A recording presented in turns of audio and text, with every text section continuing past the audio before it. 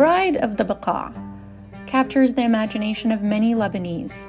The mountain city of Zahle, overlooking the Beqqa plateau, is famed for its beauty, pleasant climate, and quality arak. But for many years, Zahle was also famous for having 24/7 electricity without relying on neighborhood generators. Électricité de Zahle, EDZ, was established during the Ottoman era as a concession and maintained its status after EDL was created in 1964. Its electricity infrastructure was damaged in the civil war and subsequent Israeli attacks, and like the rest of Lebanon, private neighborhood generators spread to compensate for poor service. 30 years since the civil war, which devastated Lebanon's infrastructure, the capital still struggles with daily power outages. Elsewhere in the country, it's even worse.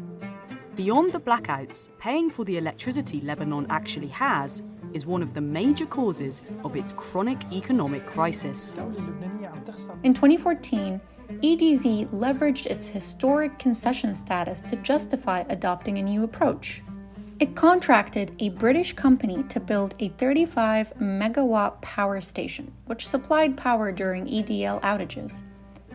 EDZ embarked on a multi-pronged campaign to build support for its model and dislodge political opposition.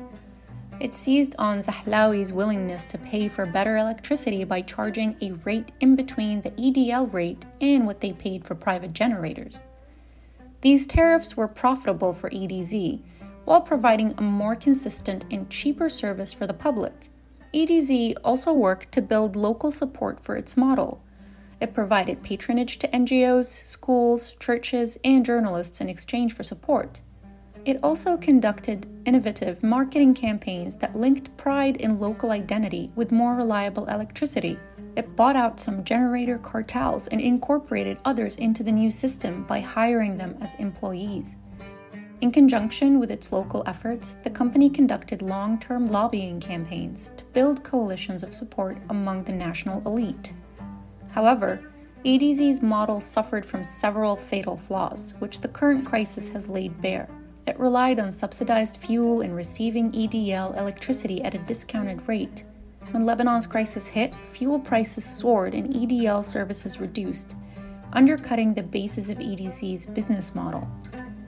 In August 2021, total blackouts returned to Zahle.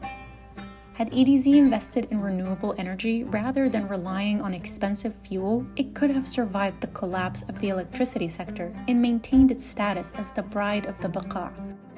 Still, EDZ provides helpful lessons for circumventing political obstacles and producing local success stories.